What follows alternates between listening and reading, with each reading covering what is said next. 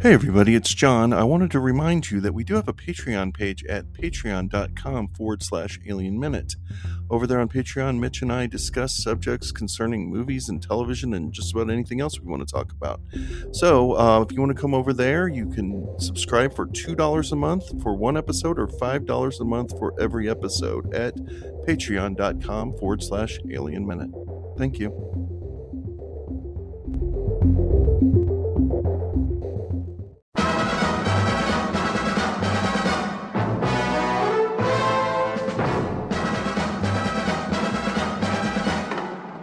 Hello, everyone, and welcome back to 007 by 7, the podcast where we are investigating the James Bond films 7 minutes at a time. I'm John Ingle.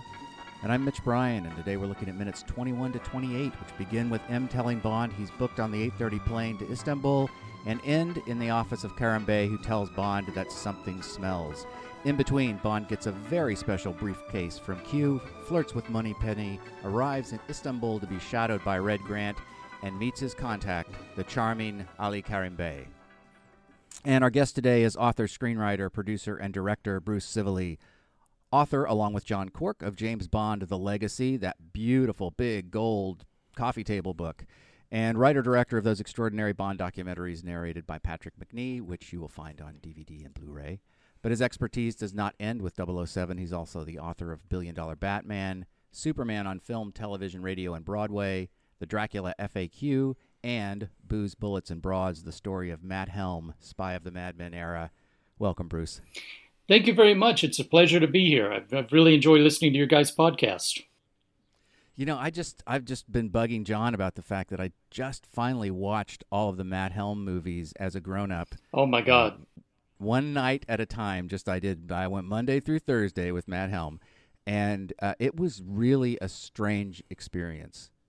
You know, John Cork, when I was doing the little ebook there for Amazon, I think he summed it up when he said the Matt Helm movies are kind of like in the 70s when your grandparents had a hippie party and they all dressed up like hippies and they put on hippie music. That's kind of what the Matt Helm movies are like. It's kind of aging Dean Martin trying to be James Bond, but he's seems pretty soused throughout the films and is only doing one take of anything. And, and James Gregory seems pretty soused through them too. I think it was just a big booze party and occasionally they'd shoot a scene from a movie, Yeah, no kidding. And they're really strangely tone deaf. Even for the time, I think they were politically incorrect, But the interesting thing, the reason I wrote that little, ebook is because there are some crossovers between Matt Helm and James Bond, and it begins with the fact that the producer of the Helm movies had been partners with Cubby Broccoli in Warwick Pictures in the 1950s, and they still were sharing a partner's desk in London after they'd split up, and Cubby's having success with the James Bond movies. So there's Irving Allen watching Cubby making all this money from James Bond, and he's thinking, I want some of that, so he starts his own series. Yeah, and I even noticed that there were some bits that wind up in later Bond films that it's almost like Tom Mankiewicz when he began, writing those films that were more parody than not, that there were some Matt Helm holdover things that seemed to find their way. I'm not saying he lifted them. I'm just saying that you go in a certain direction when you're starting to kind of poke fun at the whole thing. Yeah, and apparently devices that will unzip women's dresses were very popular back then. So exactly. I've got one here, and it's really great. Oh, good.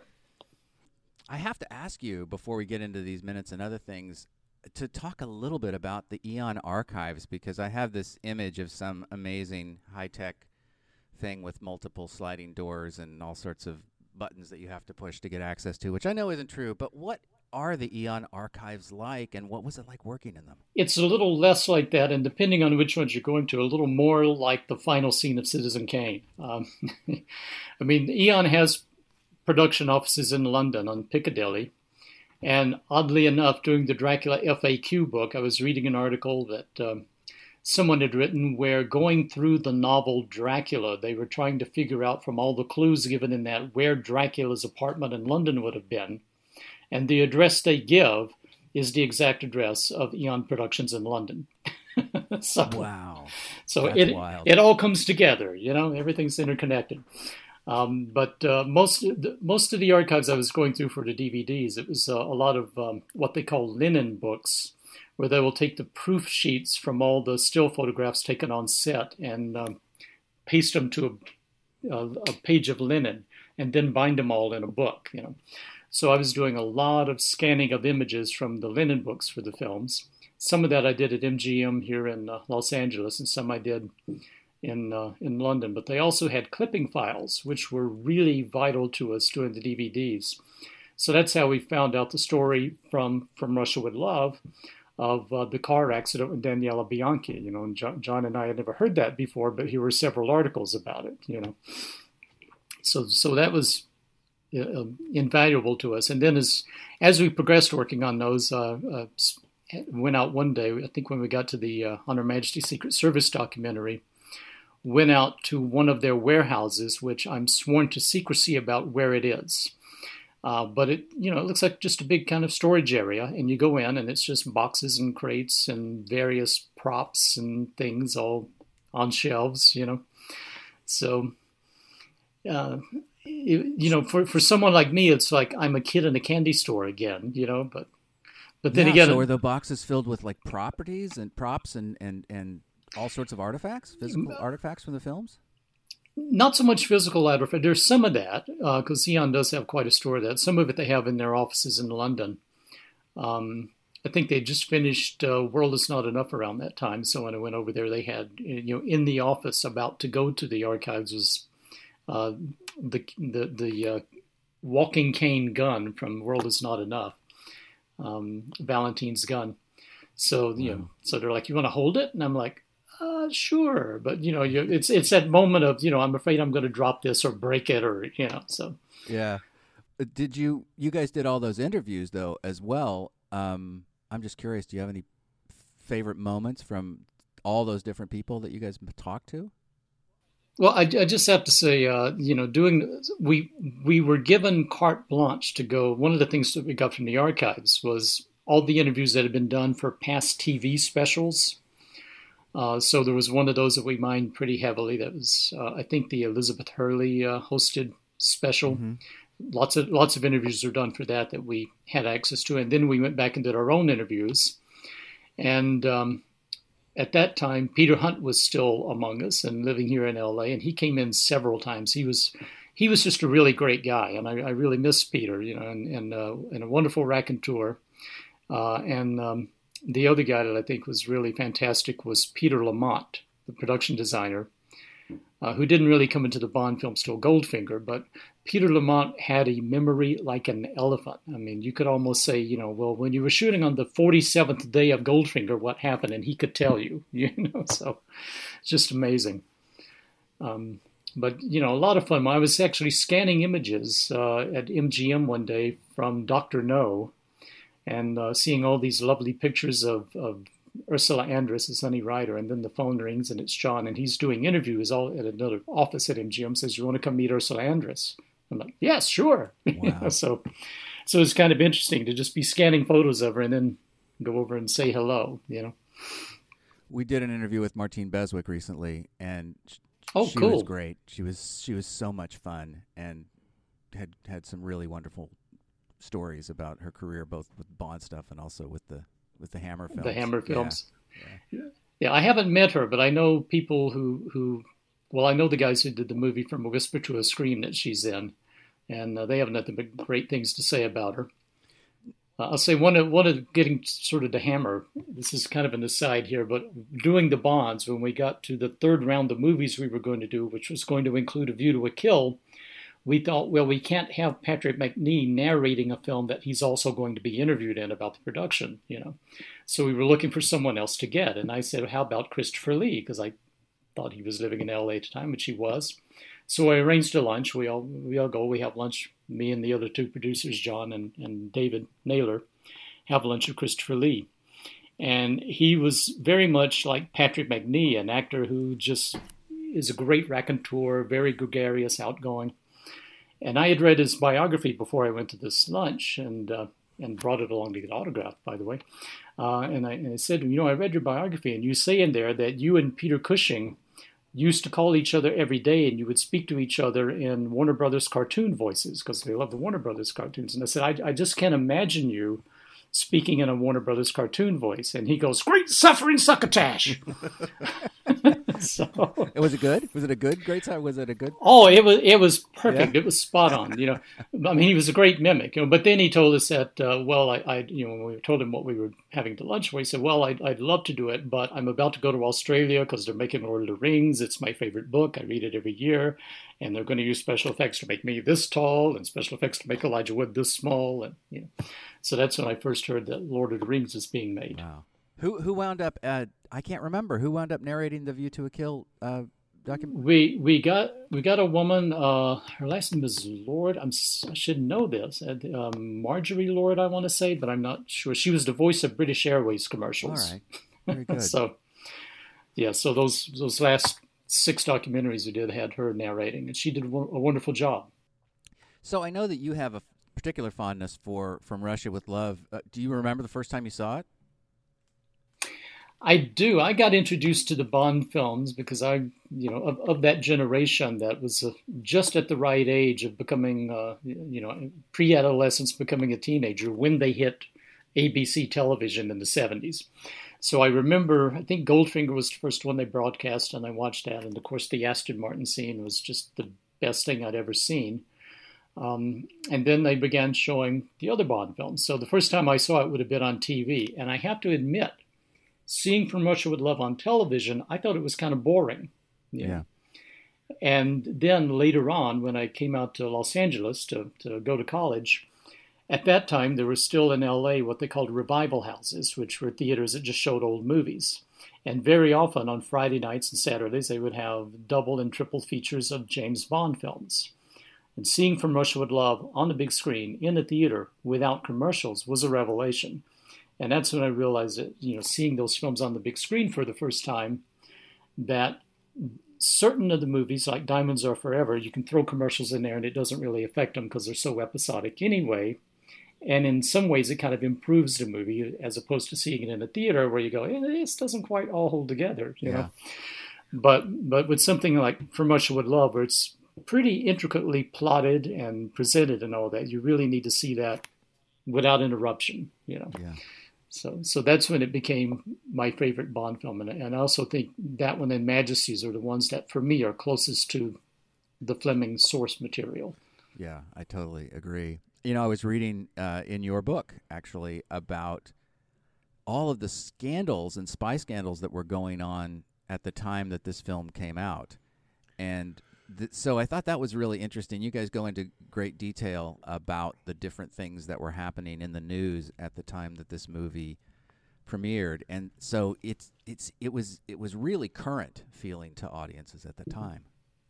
Yeah, I think so. And that was one of the kind of the thing we were doing with the book, was trying to see how things that were happening in the actual world impacted the Bond films, and then vice versa.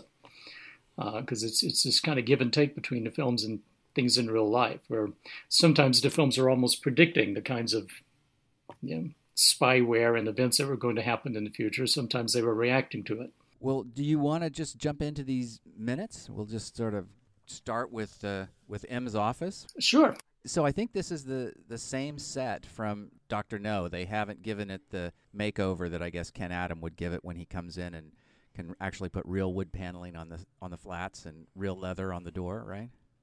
Well, I think also Dr. No had been successful, but it wasn't like the mega hit yet, In fact, I think when it first, if I remember correctly, when it first opened in the U.S., in some places it was on drive-in screens or double bills, So, yeah. So, but then you get From Russia with Love comes out, and I think that one was the most highest earning film in the UK for 1963 when it came out, and did pretty well in the U.S. So that's the one that first kind of takes the series to a different level financially. So after that, then they kind of opened up all the stops and put a lot of money into Goldfinger. And when that one came out, that's when Bond Mania hit big time, So I think Goldfinger is the one where it's like, okay, these look like they're going to have legs. So let's really pump up the production value.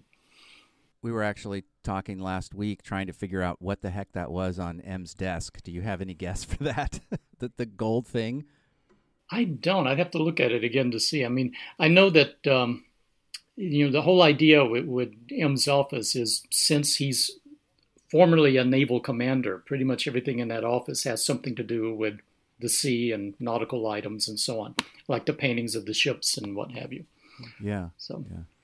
What do we make of this Bond line where he says, "Oh, well, what if I'm not to her liking when she sees me?" He 100% knows he will be of her, to her liking, correct? This is one of those, like, he's having M on a little bit, false modesty, and M's like, "Yeah, Bond, I think he'll be fine." Isn't he trying to work? Yeah, Isn't he winding him up just a little bit with that line? Because Bond does not think for a second he won't be to her liking, does he?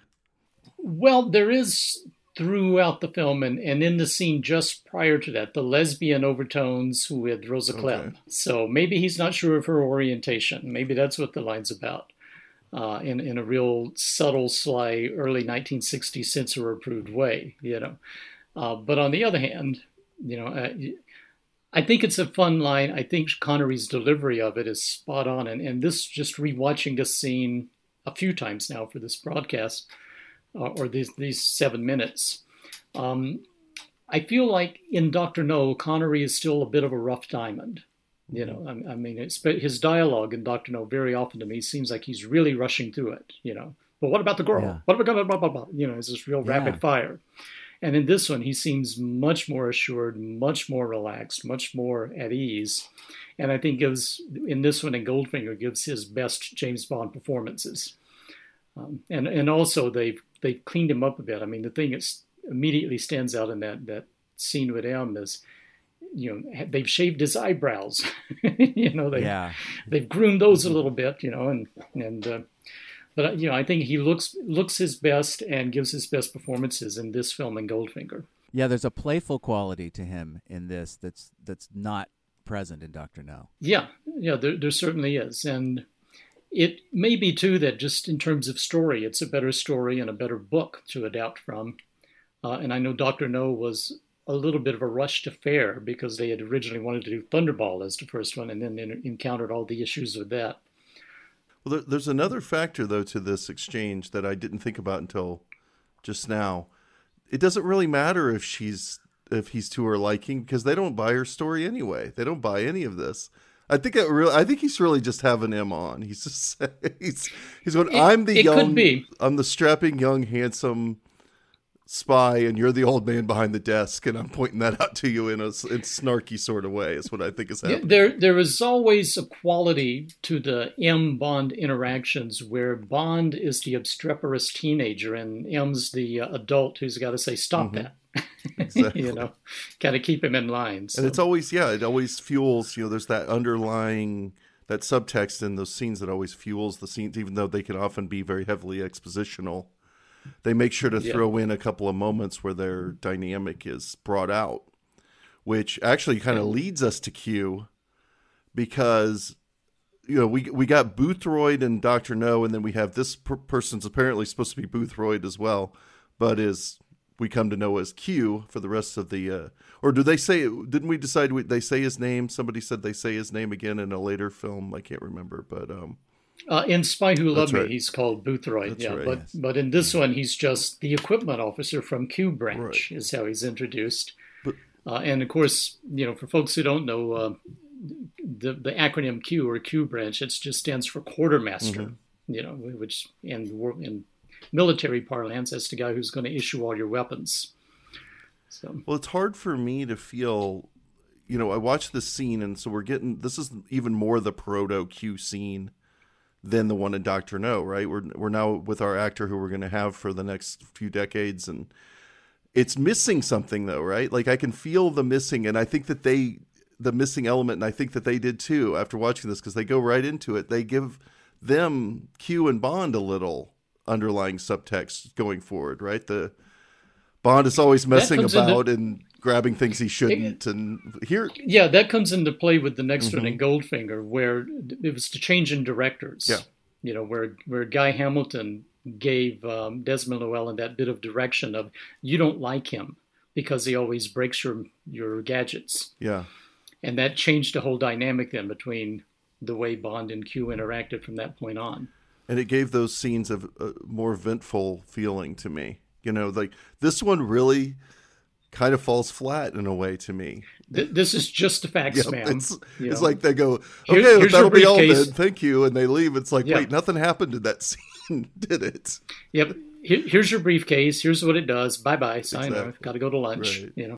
But what it does have is the fact that Bond seems to be genuinely amused by this thing. Like, he knows how. He's probably thinking, I'm never going to have to use this thing, but okay, I'm going to show you I know how to open and close it and not blow it up in anybody's face. Well, he actually says, I don't think there'll be much, I'll have much use for this, but, and Q's, and M's like, well, it's standard issue. But there's a little funny story behind that with Peter Hunt, where, when they went to see the dailies for this scene that Peter Hunt had cut together, when it gets to the point where Bond's going to open the case himself and he turns the latches, Peter Hunt cut in the explosion of Dr. No's facility from the first film. So it's like Bond opens the briefcase, boom. But and the credits will roll, and that's it. That's your movie, folks. Well, that's exactly what he did. He didn't put up the credit roll right after that from Dr. No. So, which apparently everyone at the dailies was amused. But that's another thing, again, just seeing Connery's performance as he's opening that briefcase. Bond does look a little genuinely worried that he might not do it correctly, and relieved when it goes like it should, So. I always noticed how Q says open normally, and then Bond says open ordinarily. And I thought, is that even a word? I'm not even sure that's a word. But wait, ordinarily? Now that Connery said it, ordinarily? it is. Is that what you're saying? Ordinarily, yes. Ordinarily. Well, it's ordinarily with a Scottish accent. Yeah. I had the kid's toy briefcase of that when I was a little kid. Well, I'm jealous. That had it had two spring-loaded throwing knives that came out. I mean, they were plastic, but I don't remember what else it had. I think it maybe had the sovereigns on a strip, but yeah. Were they chocolate sovereigns cool. or like Gelt? They were not. No. You didn't get to eat. Speaking of the sovereigns, I did do a little math. For a moment, if we're interested.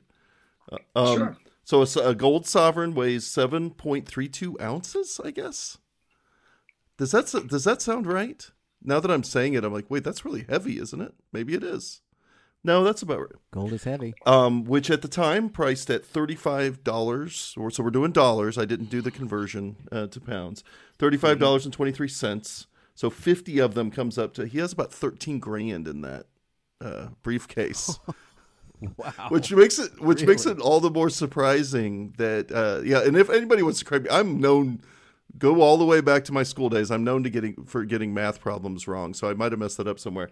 But you would think that when he said, I don't think I'll need this, there would at least be a remark about the sovereigns. Like, well, I could probably make use of this $13,000 I have, but I'm assuming that's traced. He's not going to be able to spend that without a lot of requisitions and receipts. But no wonder Red Grant wants the money from the other briefcase. That's a lot of jack. It is. I mean, I don't know what $13,000 then is now. I didn't do that conversion either, but that's a lot. It's probably it would have been less in pounds. Would have been less than it is now because the conversion rates have gone the other way. Back then, it would have been probably 7,000 pounds or something. Right. But I noticed that Desmond Llewellyn has a mashed little finger. He's got a blister under his finger, which I'd never noticed before. I saw that today too, rewatching it before I came on the broadcast here, and it's one of the things I think is interesting when inserts like that, where we're just seeing someone's hands, are usually done at the end of production. There'll be 2 or 3 days of just filming insert shots, and I think for Bond, they always get someone who's a really good hand model, who's immaculately manicured, and so on. But I'm sure those are Desmond's real hands, because Desmond has kind of fat fingers, Yeah. And it's not just a mashed pinky, but there's also a little cut on one of the other fingers. And it's like, these are not well manicured, groomed hands here, you know. So I feel like for Desmond Llewellyn, it was another day's paycheck to come in and do his inserts, you know, whereas for Connery, it's like, well, it's cheaper for us to get the hand modeled, you know. See, now those inserts have taken on, because now it's become this thing on the James Bonding podcast, is who pointed it out to me. I never noticed that his hands were the size they are until they bring it up all the time, and now the inserts cut like the Seinfeld episode with the man hands when the woman has. Right. I mean, it literally makes me chuckle just a little bit just when they cut to these inserts, because it's like, man, those hands are something. They are huge. Yeah. Yeah, here's a guy making really tiny, intricate electronic devices, but he's got these really sausage fingers, right. You know. So. Incidentally, getting to the inserts, this will jump way ahead to another movie, but License to Kill, there's an insert of James Bond, I think, cutting the police tape to get into Felix's house where he discovers him dead. And Bond's hands in that insert belong to Michael G. Wilson, the producer. I think, isn't Michael G. Wilson make many, many cameos in different ways through the years? Starting at he's supposedly doubling for Odd Job, driving the car in Kentucky on the way to get the car crushed.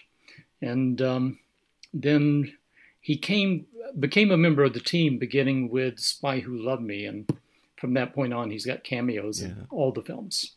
I was going to also point out that I guess Desmond Llewellyn had worked with Terrence Young before, and so this another one of those instances of Terrence Young sort of drawing on previous relationships for the Bond films. Yeah, and you know, a lot of folks who were on the Bond crews had worked on the Warwick pictures that Cubby Broccoli had produced in London throughout the 1950s. So, you know, it's not just Terrence Young, but also I think Ken Adam worked on one of the Warwick pictures, you know, and I forget who all else, but, you know, quite a lot of the crew members were Warwick veterans. And I had looked this up also because I wanted to see if Bernard Lee had been in any of the Terrence Young pictures prior, but he wasn't. But Llewellyn was in a movie called They Were Not Divided, which Terrence Young directed in 1950. And I think he plays one of the tank drivers or something like that, named 77 Jones. I just saw him in Cleopatra the other day. I was watching that, and he's in the Roman Senate. Yes, he is. Which I'd never spotted before. And then what I didn't know about Desmond Llewellyn until I was researching for the podcast was there was a live TV version of Dr. Jekyll and Mr. Hyde in 1950 on BBC, and Llewellyn played Mr. Hyde. Yeah, you would expect him to either play Dr. Jekyll or both roles. I'm assuming since it's live TV and they probably had kind of monsterish makeup, they can't do a transformation. Right. So they have played Jekyll.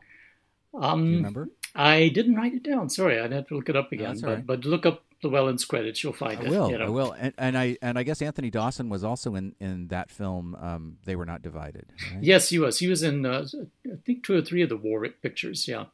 And then, of course, have you ever seen that movie? Because I know Terrence Young was a tanker, so I would have thought maybe there's some really interesting stuff. I have seen it, but it's been a long time. I mean, the Warwick pictures are pretty good, you know, and they had a lot of the elements that the Bond films had. They were usually sort of boys' own adventure type films, or, you know, men in battle, men in exotic locations, you know, but always with an American actor like Victor Mature or Alan Ladd or something like that. And then the rest of the cast and crew are British because that's how they got the tax rebates. So. Right. It's funny, when we were looking at this mashed fingernail in this insert, that's probably something that we wouldn't have spotted on the DVD, or certainly not on the VHS, maybe not even in the theater when it's being projected. Is it possible to overscan these movies? Yes, and I'm going to maybe get a little controversial here. John Cork and I, when they were doing the Lowry transfers, where they scanned them frame at a time and repair any scratches and so on, and color time them, and so this all this sort of stuff, and make them look brand new. They would call John and I in to watch the prints of those to make sure, you know, that there weren't any glaring mistakes. The first one we went to, of course, was Dr. No. And seeing the Lowry version of that on a big screen, it was just freaking amazing, you know. just the close-ups of Sean Connery sitting in M's office. You could almost count the threads in his necktie. It was so clear, Wow. But it was a little too clear because things like the shot of London, where you could really see the hands on the clock, you could tell it wasn't the time they say it is in the film. Later on, when they get to Dr. No's island, I guess it shot that scene in daylight and color timed it to be more dark. Well, they had it just as it was filmed, and you can see a guy walking on this deserted beachfront, that you can't see when you time the colors. So, that's why they had us there, is to give them notes on things like that. And then with the later Bonds, they didn't call us in to consult on. And when I finally saw the quote-unquote restored DVD of For Your Eyes Only, I was a little upset because there's the sequence in For Your Eyes Only where he kicks the car over the cliff. And that begins with a nighttime raid on a port. And then Bond, Locke drives off in the car and Bond runs up to the top of the hill through these catacombs, kind of, and then shoots him and kicks the car over. As he's running up through the catacombs, you can see they're doing kind of gradual changes of light as though the sun is coming up. So it's daylight when he gets to the top. But the way they've color timed it for the DVDs now is as if the entire scene plays out at night. Mm. So you don't get nearly as much of the detail you got seeing it in a cinema screen, in 1982 or 3 or whenever that was. It doesn't look the same now as it did then seeing it in the theater. And, some of the things too, like for years watching Goldfinger when they'd cut to the plane that Pussy Galore's flying and Bond wakes up on, for years you could see the wires holding that up. And that's one of the things they kind of brush out with the Lowry transfers. They wiped out a lot of those sorts of details. And I think their reasoning was that had the filmmakers had that technology back then, they would have wanted to do that too. But right. for me, it kind of loses a little bit of its charm when you erase all that.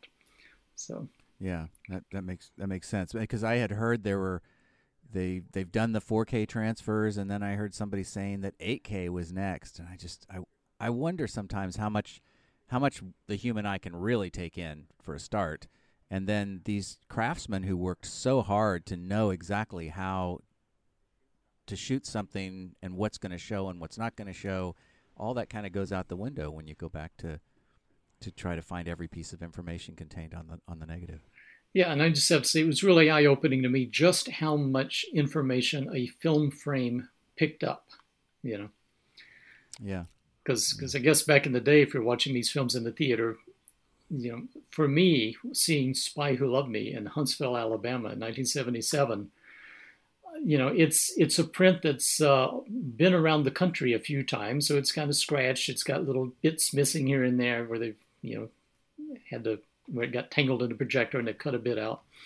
And the projection itself wasn't nearly as bright as they are in theaters now. So you're kind of watching a kind of murky image on a screen anyway.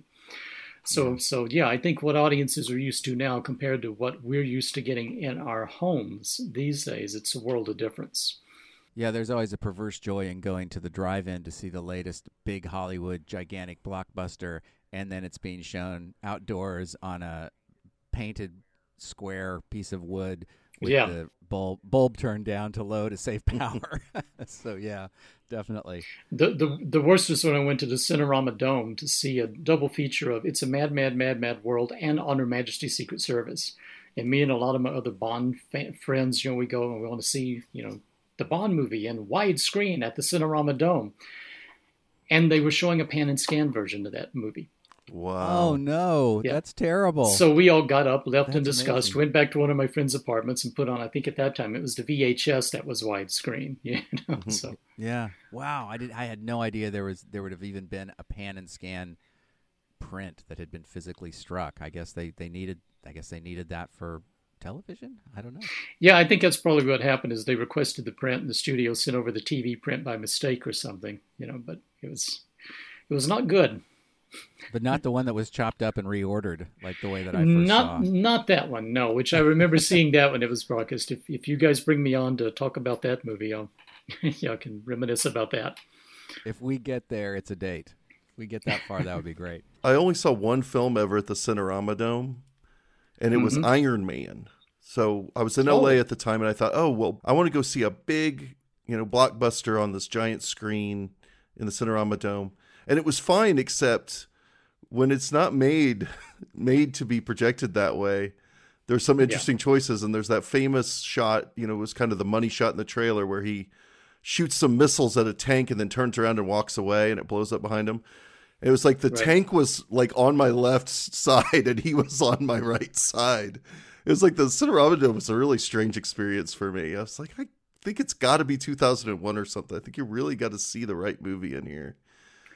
Well, you have to see a movie shot in Cinerama, Exactly. really, which was done with 3 cameras where they kind of stitched the images together as they projected, And when you see, I watched How to West Was Won recently, which was a Cinerama movie, which they presented in that format, and you can see it gets a little wider on the edges than in the middle, and where the image is stitched together, it's just really funky. It's almost makes you seasick watching it. Yeah, you can see the seams in that movie from time to time. I've noticed. Well, throughout pretty much. Yeah. So you just ignore them after a while. So yeah, we Bond heads into Moneypenny's office here after talking to M and Q. Right into the flirting, like just not even a little warm up to it. He just goes right into it, doesn't he? You guys may have covered this in Dr. No, but there was when they were shooting Dr. No, Connery and Lois Maxwell decided that there would be a backstory to Bond and Moneypenny, where they went away and had a romantic weekend before he became a 00 officer. So that's how they're playing this scene is a couple who had some fun in the past and are still flirting with each other. Has anybody ever thought to do a one act play about that weekend? That would be a little bit tragic in the end, right? Like they have to begin their careers that we see them living later. But anyway, sorry. Well, I kind of, maybe it's because of the age I am now, I see the other side of that. You do the one act of Bond and Moneypenny now that he's retired and she's no longer in the service, and then the older couple, and trying to fit into normal life after all that excitement. So, but it's interesting how much better this works as a kind of romantic continuity than the Sylvia Trench stuff. Like it's so, there's something that's so comforting, and I can see why audiences responded to it the way that they did. I think maybe some of that comes from the just that we're hearing the actors' actual voices recorded on the set at the time they're doing the performance, whereas in the Sylvia Trench scenes, it's not the actress's real voice. And Connery's voice, I think, was recorded afterwards, too. It was very common back then with European productions and films shot in Mexico and South America. If you're shooting outside, shoot them silent and then bring the actors in to do the voices later. Right. And I kind of get the feeling that's what happened with that seaside scene there in From Russia with Love. They weren't recording sound on the day. They did it afterwards and bring in Nikki van der Zyl to revoice Eunice Gayson.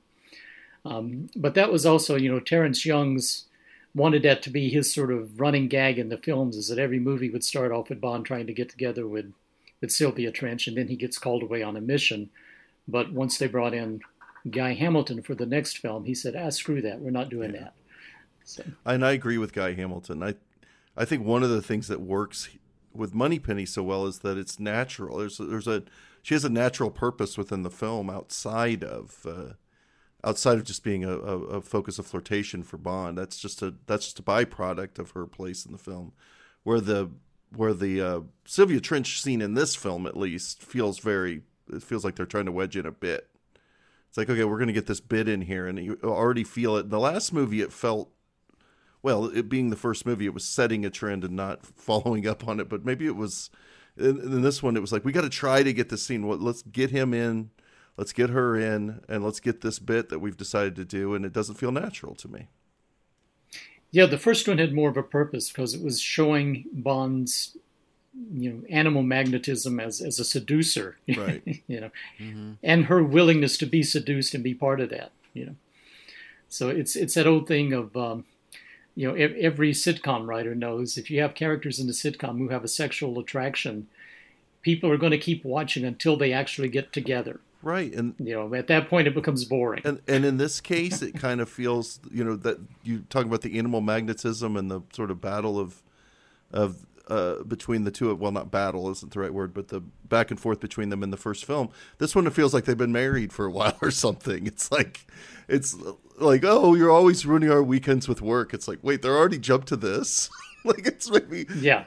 Yeah, if they'd continued it, I just see, you get to Goldfinger or Thunderball, and Bond gets his mission, and he's like, oh, thank God, now I get to go. Yeah, he's in the easy chair with the beer, watching TV, and it's off to work, hon. See you in a few months. Yeah. I understand that's Terrence Young's hand that signs the photograph of Tanya. I believe so. Yeah, and again, it's one of those things. Insert shot at the end of the shoot, but. One of the things I love about that is the way, as he's signing from Russia at the top, the John Barry music kicks in, and I feel like you absolutely cannot overestimate the contribution of John Barry to those first 7 Bond films, and really beginning with From Russia with Love, where he's in charge of doing it all, because all of those films, he gives each one a little slightly different sound. And yet they all have a very identifiable James Bond sound. Yeah, this arrangement really swings. It's a big improvement over Dr. No. Everything from the bongo drums to just the fact that it's just got this brassy swing to it that the first one didn't have is really nice. Well, and a freaking gong in the theme, I mean, yeah, absolutely. That. Bring it in. That's great. Sticking with the Moneypenny scene here, when Bond says, "Once more unto the breach." That's from Henry V by Shakespeare, where Henry's rallying his troops, and a breach is, a gap in a wall, so it's once more into the breach, get through the gap and take on the enemy here. And Connery was no stranger to Shakespeare. He'd been in a series called The Age of Kings that the BBC did in the 1960s.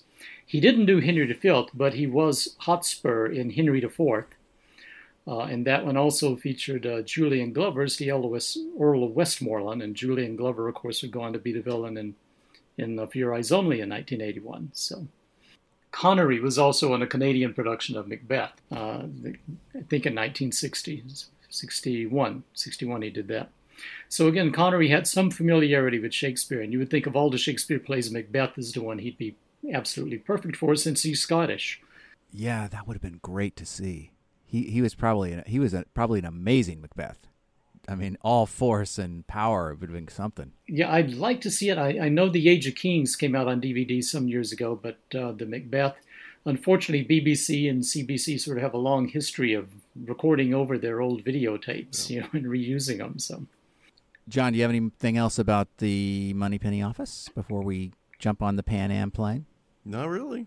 I like, you mentioned the musical cue. There's something about him writing on this photo.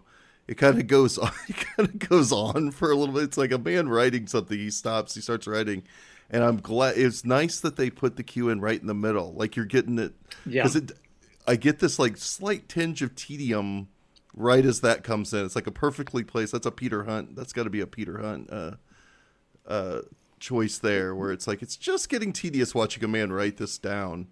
And it comes right in, and you're like, okay, we're in the Bond movie now, and it just accelerates you into the next sequence. Yeah, the music carries you right into that airport landing scene, which is almost identical to...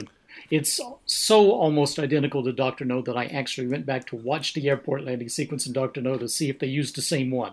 But no, they reshot it, thank goodness. It is so much the same that when I was watching this clip earlier today, I for one microsecond said, am I watching an old clip from last season? I really did for a second. It's that airport's so similar. Yeah, that's why I had to go and check them. I mean, it does look like when they did their location shooting, they shot an airport in Turkey, because it's a little bigger. There are more people there. It's a different background with the plane coming in, but they must have had some deal with Pan Am, to cart them around for free. Young said in some interview that shot of the plane coming into land, that there was a white building that you could see on the horizon, and that was where he had stayed, and said that he had moved into that building after leaving the hotel because he wanted to have some privacy, but then he said everybody wound up also moving to that place. So so so you get the sense that he's invested in his second unit shots and knows everything in those shots. And I guess they must have gone up into the control tower as well and redone that shot. Yeah, and it's would have taken some doing because it's kind of a high angle shot. So I don't know if there was a little catwalk they could stand on to get the shot or what. But it's very effective. It works very well. But this was also a time when, for the average person, air travel was still something really exotic and something most people had never done. So I think that's why in these films you see the process of air travel, of getting from one place to another, whereas later on they would just cut and suddenly we're in a new location, Yeah, and there seems to be a real confidence in just trying to refollow the steps of Dr. No and the arrival. And of course, they're going to rejig some of the aspects. Good guys will be driving the car rather than a bad guy, and a bad guy will be surveilling from a car. But it really does feel almost identical to the Dr. No entrance to the airport, with the exception of the passwords that are exchanged between one of Karim Bey's sons and Bond. Yeah, there's a lot of similarities, but I think this scene, it seems almost like something you could do without, but it really establishes a lot, because it's the first link he has with Karim Bey through his son. It establishes, of course, that we're in Turkey now. You get the Bolgar driver who's following them, and that wonderful shot of Robert Shaw watching from afar, nibbling on the thumb of his black glove. And I think Shaw is just an amazing presence throughout this film, being silent up until the point he starts impersonating Captain Nash. He's just this menacing presence always in the background. We were saying last week that because the first time I saw the movie, it was on television, and I couldn't see Robert Shaw on the left side of the frame because of the pan and scan. And John had said, well, when would we start tracking Red Grant? And so I guess for young Mitch watching it on TV, it would be this shot of him in the car, and we see his face in the reflection of the side view mirror. And that's when we know Red Grant is on the trail. Right. I mean, we've already had that introduction to him earlier on when Rosa Klebb punches him in the stomach. Right. But right. This is where we see the mission starting. And this is one of the things I find interesting about this, too, that correlates with the novel, is that Bond isn't really in charge of the narrative in this film. He's a pawn in a larger narrative, which is unusual. But then in the end, turns it around and gets the better of everybody. I love the recognition code, too. I mean, among Bond fanatics like myself, for years, that's just one of the things we would do whenever you see one of your friends out in public. It's like, do you have a match? I use a lighter. So we've also got some process work here again, which again reminds us of Dr. No, maybe not in the best way. It's an interesting combination because you've got obviously the location shots of the two vehicles driving through various areas of Istanbul. And then we cut to Connery in the back of the car in the process shot, and all that, which, those always look a little funky in these older movies. But what, again, makes this work for me is the John Barry music, when you got just that kind of low hum of the bongos going throughout this tailing scene, It really gives it it's almost like a heartbeat underneath the scene, helps give it some pace, because otherwise it'd be kind of a dull shot of cars driving around Istanbul. But put the John Barry music in there, and it's like, ooh, this is exciting. Young says the British Embassy loaned him a couple of Rolls Royces that they used for these second unit shots of driving through the city, which I thought was pretty interesting. Mm-hmm. Yeah, they were always pretty good about pulling strings to get things done. And, there's, when you get to Diamonds Are Forever, a lot of stories about Cubby Broccoli having to call in some favors. Yeah, right, with Howard Hughes. Right.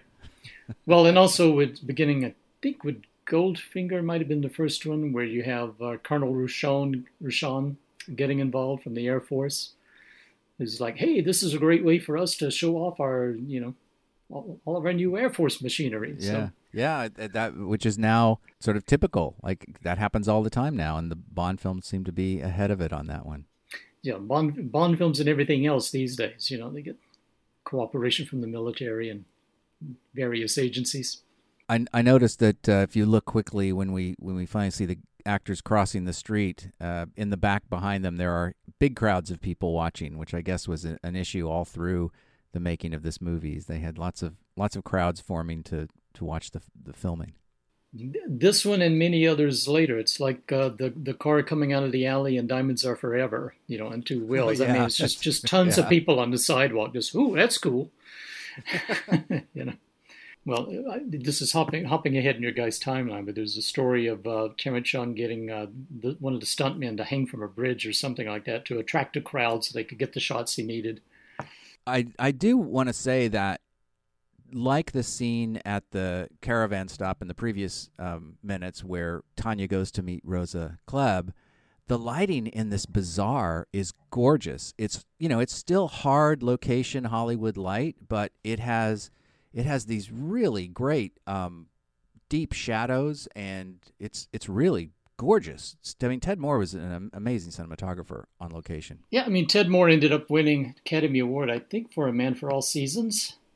But yeah, he was, his style of shooting, kind of hard lighting, very vibrant colors and all that, is another thing that kind of adds to the whole feel of these early Bond films. So again, I think it's a combination of people who work over several of these movies: Ted Moore, Ken Adam, John Barry. That's what makes a Bond film a Bond film. It's the contribution of all these artists bringing the best of their talents to it. And, I think you're right. And one of the things that I found interesting when we were doing the interviews for the DVDs is, particularly with these first half dozen films or so, how many of the people who worked on them were World War II veterans, and how many of those had worked in special services or, kind of spy type operations in the war. So they're bringing a worldview to this that your average person wouldn't have had. So I think that adds a lot to it as well. Yeah, I'll just add one more thing to that. In those sort of process shots of Connery talking to Karam's son, the driver, I really, again, enjoy Connery's performance in this movie. Just looking at his facial expressions as he's talking to this guy. I suppose it's customary to have people telling you. And the way the driver just tosses off, oh yes, today it's Citroen H384 on duty. The genuine look of surprise on Bond's face of like, not only is it customary, but he knows the guy, knows his license plate number, So it's just a lot of little touches like that in this movie, I think, make it kind of rise above the pack for me. We should always give Bond a little something to discover upon reaching a new world, so to speak, where he shouldn't be completely on top of everything that's happening here. He needs to be something new and different. That, okay, the lay of the land here, I need to get a little grasp of it, and it's a little bit different than I'm used to, and we get a lot of that from as the movie goes forward. I mean, that's part of what Kerim Bey's entire function as a character is, in a way, is to keep sort of informing Bond of how different things are here and all the rules of the area. So it's a good, nice little note for the drive over to get us into that. Yeah, and I think it's something we get more in those early films than we do much later on. One of the things I was doing with the DVDs, at a certain point, we were looking for deleted scenes, so I would go through the scripts, see if there were scenes in the script that weren't in the movie, and if they were, then I'd look at the call sheets to see if they actually shot them. And one of the things that stood out to me, for instance, in Moonraker, in the script, Holly Goodhead has a whole big long description of what the space shuttle is and how it works and so on. In the movie, she begins it, Bond finishes it. It's a space shuttle, and Bond cuts in, goes into Earth orbit and returns like an airplane, And I thought, okay, so that's a choice they made on set. I don't know if it was Louis Gilbert or Roger Moore or whomever, that Bond needs to always be in charge and be the expert. You don't always get that in these early Bond films. As you say, sometimes Bond has to discover what he's getting into. And for me, that adds to the film. I was just going to say, I wonder when that transition starts to happen, because it does, as you were saying that, it occurs to me the Saki scene in You Only Live Twice, where he knows every damn thing about sake there is to know. And I love You Only Live Twice, but it's always been one of the moments in the movie where I'm kind of like, this is too much. Like, I don't need Bond to know everything about sake. That's a little strange to me. And I would rather him discover, or I would rather Bond think he knows everything about something and get one-upped a little bit or something. I don't know. That's just me, maybe. But it starts to get where Bond becomes too much of a superhero, both physically and like with his sophistication. Yeah. I think Thunderball's probably the real jump to shark film with that for me, because again, in Goldfinger, he has this thing where he's figured out how many men, how long it'll take to move the gold, all this sort of stuff, which is fun. But I think because of that scene, there was a lot of critical response in the press and in the reviews of the film and so on about, oh, he's a Superman and he knows everything. So that when you get to Thunderball, you have, those kind of mocking lines coming from Fiona Volpe about, oh, James Bond only has to make love to a woman, and, she hears sirens singing. So I think that's the one where they really started leaning real heavily into the Bond as Ultraman kind of concept. Well, when we get to Karen Bay's office back on the Pinewood set, I just wanted to point out that this continues my theory that this movie is about sex more than anything else. And so the first thing we see in the office is this beautiful girl adjusting her clothes coming out of Karen Bay's office. And it just feels like that there is more, on average, sex per minute in this than even some of the later films. And not just with Bond, yeah. Yeah, just an aura of sex everywhere. It's rather like a Matt Helm movie in that regard. But with a more discreet camera, thank God. Yeah. But yeah, I mean, it's one of the things you could not make this movie today, I don't think, because of that kind of, I mean, let's face it, Karen Bay is someone who's harassing his young female employees and having multiple children with them, because he's got, 50 sons or something, And I think, we need to point out too, Nadja Regine, who plays Karen's girl, turns up in Goldfinger, the next film, as Bonita in the pre-credit sequence. The woman who Bond sees the reflection of the killer in her, the human shield, the iris of her eye. Right. So she gets to belly dance in the next movie, not in this one. Right. And here too, we're introduced to Pedro Armendariz, and it wasn't until recent years that I've realized what a popular actor he was in the 1950s. Especially in John Ford movies. But also just, adventure films and European films and so on. He's a Mexican-born actor who just had a good presence on screen. And, he'd been in Three Godfathers, co-starring with John Wayne. And what was the one? There was an adventure movie I'd seen not too long ago. But anyway, throughout the 1950s, he was almost like a Gene Hackman was in the 90s. He's turning up in like every third movie that gets made, Oh, he's co-stars with Roger Moore and Dion with Lana Turner. Yeah, so he was a very well-known actor, very well-regarded. And as we know, this was his final film because during the production, he discovered he had cancer. Yeah, in fact, they were going to do more, like the Gypsy Camp scene with him was going to be shot on location in Istanbul. But once it became clear how ill he was and how ill he was getting, they kind of shifted their schedule around a little bit and did all the Karen scenes on the backlot of Pinewood, including recreating the Gypsy Camp. And Young credits John Ford for pointing out the possibility of Armendariz playing this part, and that then Young says he even said that he would get $100,000 or got $100,000 on the last Ford picture in the hopes of being able to get a higher fee for Pedro on this movie so that his family would have some money. Yeah, I hope it's a true story. Yeah, You never know with Terrence Young stories. You always wonder. They're great stories, though. Yeah, he and Orson Welles. It's wonderful stories, but you have to fact check them. But I don't doubt that John Ford might have suggested Pedro Armendariz, and I hope that they paid him some extra. But they shot all of his stuff in 3 weeks, I guess, and they even they doubled him for some long shots, and apparently some of the reverses they didn't even shoot until after he'd left the production.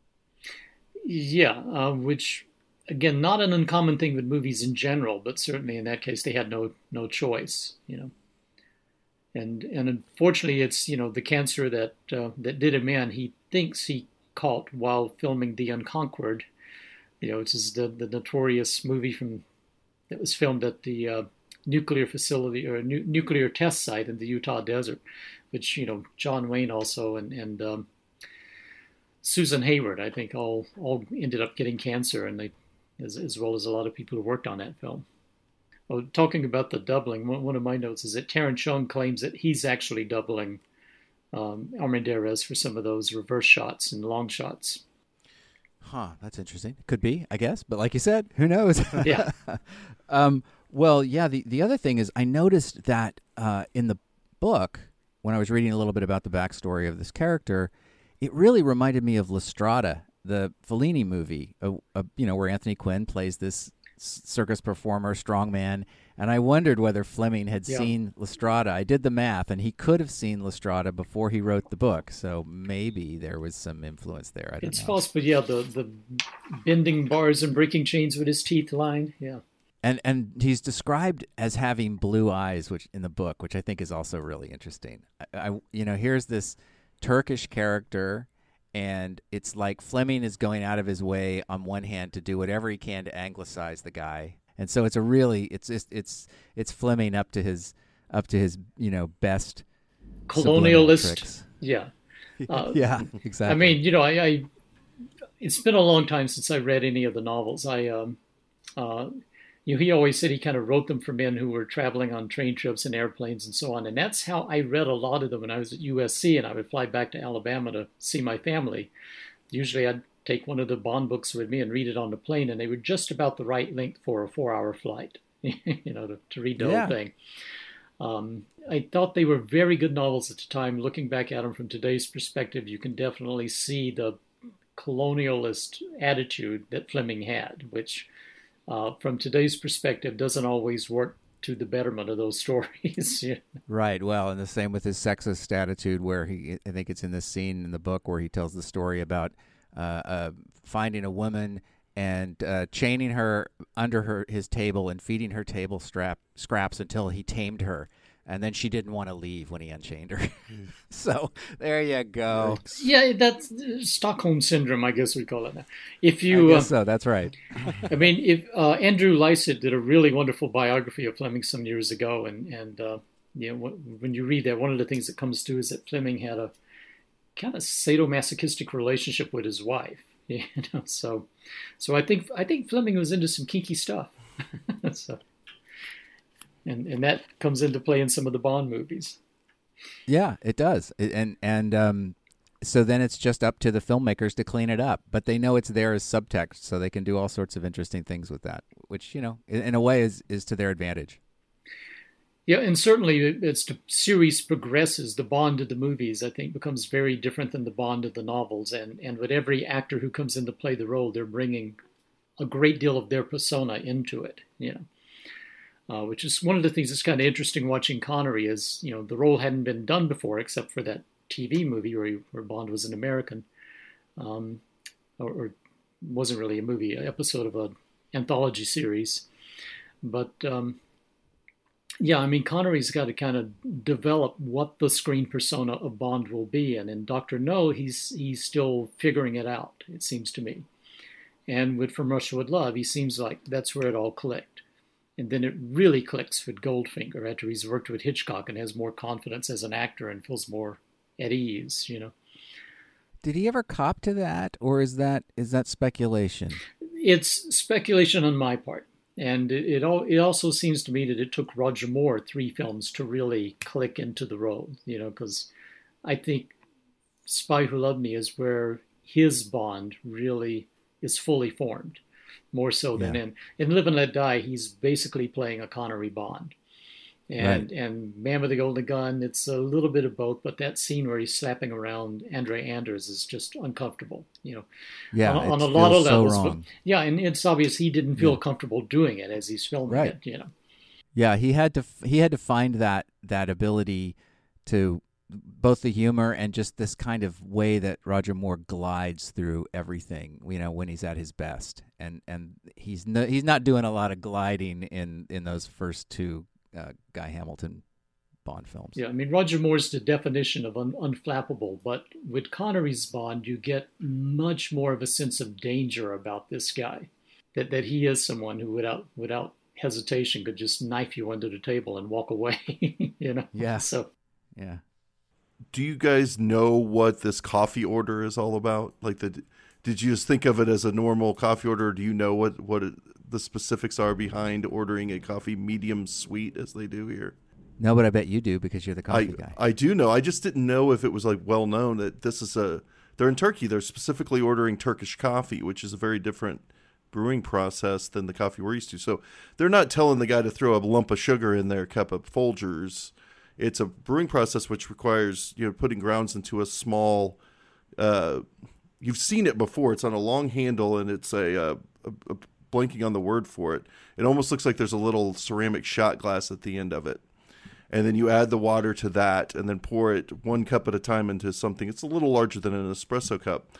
But specifically, you got to tell them the sweetness level before they brew it because you cannot add sugar afterwards. It's a major faux pas.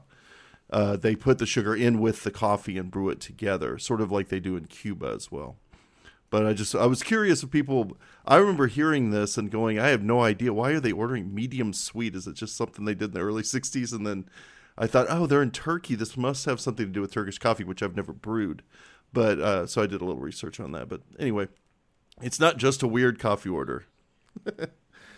No, it's really fascinating, and it's been a long time since I read the novel, and I didn't go back and recheck it for this, which I probably should have.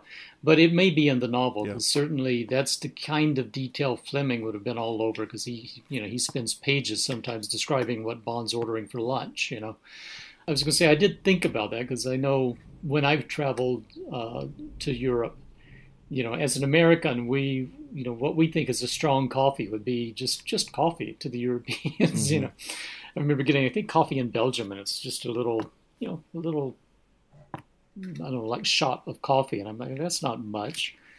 And I drink it, and boy, I was buzzed the whole day. It's really strong. A very concentrated version of coffee. And it hits you quicker because it's like you're drinking a whole cup of coffee in a one gulp, But Bond has that other coffee order. Is it Dr. No that he orders the coffee extra black? Is that, I'm trying to remember, he calls the room service and orders a pot of coffee extra black. Does he order coffee in this film as well when he orders the figs? He does. He orders coffee and yogurt. That's it. Right. Coffee very black. He says, very black, which that's kind of a weird thing. It's kind of a weird thing to say. It's like, okay, do you want French roast or... Maybe he needed that extra caffeine jolt to get ready for Tatiana Romanova. That just sounds... Maybe so. I did notice that we have a portrait of Churchill on Ali Karim Bey's desk, and so I seem a little bit more to England. I seem to recall that may be from the novel, but I'm not sure. I'd have to go back and check. You may be right. I think he does speak admiringly about Churchill at some point. Yeah. Mm-hmm. So much so to put a picture on his desk. That's real. That's where your wife's picture goes. It's very strange. But Churchill. He has no wife. He's had, multiple girlfriends that he's had an amazing amount of sons with. One wonders what he does with his daughters, but he's had a lot of sons. He probably looks at his desk and goes, I should have a picture of a wife here, but I don't have a wife. And I have 50 children, so I can't possibly get them all on the desk. Who's the next person I revere the most? Winston Churchill. Yeah, I really like that Churchill guy. And, Churchill was still alive at this time, too. So there's that. Or it's an old Churchill. It's not a young Churchill picture that he has on his Maybe desk. It's from Churchill. Yeah, maybe it's autographed. We just can't see the autograph at the bottom. It might have been right around the time of Churchill's death, too, come to think of it. So... But the other thing that struck me about it is with all these older films is a vast amount of cigarette smoking in it. The first thing Karam does is offer Bond a cigarette. And I thought, well, here Bond's getting an actual Turkish cigarette. In the novels, as I recall, he smoked a Turkish blend of Moreland cigarettes right. that had the 3 gold bands on the cigarette. So yeah, I'm thinking, well, here he's getting the real thing. So it may be like the coffee, where it's a much stronger, unfiltered cigarette or something. Yeah, and I think he takes it, right? I think He he takes does. the cigarette from Bay versus because there are other instances in the Bond films where he's offered a cigarette and he prefers his own.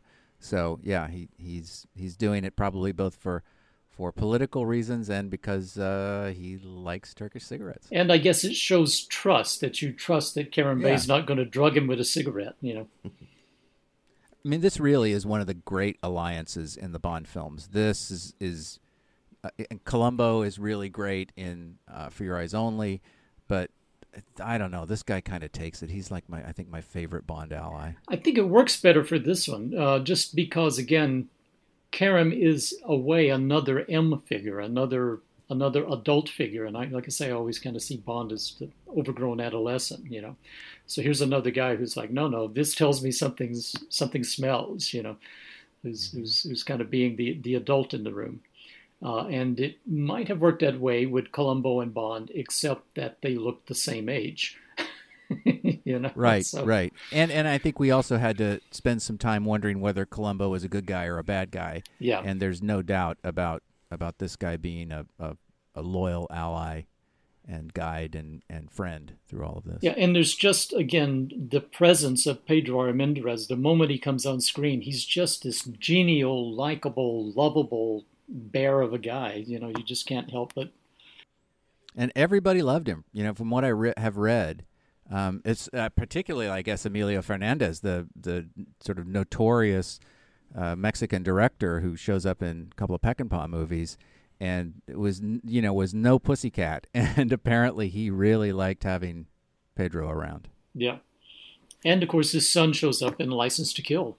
So, which is nice. Mm-hmm. John, do you have anything else for this scene? I'm all out of notes. Well, I think that brings us to the end then. Yeah, I'm out of notes as well. Bruce, thanks so much for joining us. This has been great. Are you on social media? Can you want to plug anything? Where can people find you if they're looking for you? I do have a website, brucesibley.com, that I use mostly to promote my books, but I haven't written one for several years now because life just got busy. I am currently producing a streaming series that should be available on Amazon and Hulu and Tubi, places like that, in the fall, called The Miracle Show. It's basically uplifting, feel-good stories about people who've overcome hardships or close encounters and things and so on. Just events that happen in their life that they've survived, and it's just meant to be an uplifting, feel-good show. Nice. So Great, excellent. Well, we will look forward to that in the fall. John, do you want to take us out? Yeah. If you're not already following us on Twitter, follow us there at 007x7 Podcast, or come over to our Facebook page and check us out over there. Join the conversation. We get some nice comments. We get some people come up with some cool behind-the-scenes stuff that they add over there that we like to share with everyone. And also we have a Patreon. It's at patreon.com/Alien Minute, where we're doing our commentaries and our quadfecta episodes and whatever we decide to do. Once a month we do a show for you for only $2 a month. So come over and subscribe to that and get some extra content over there.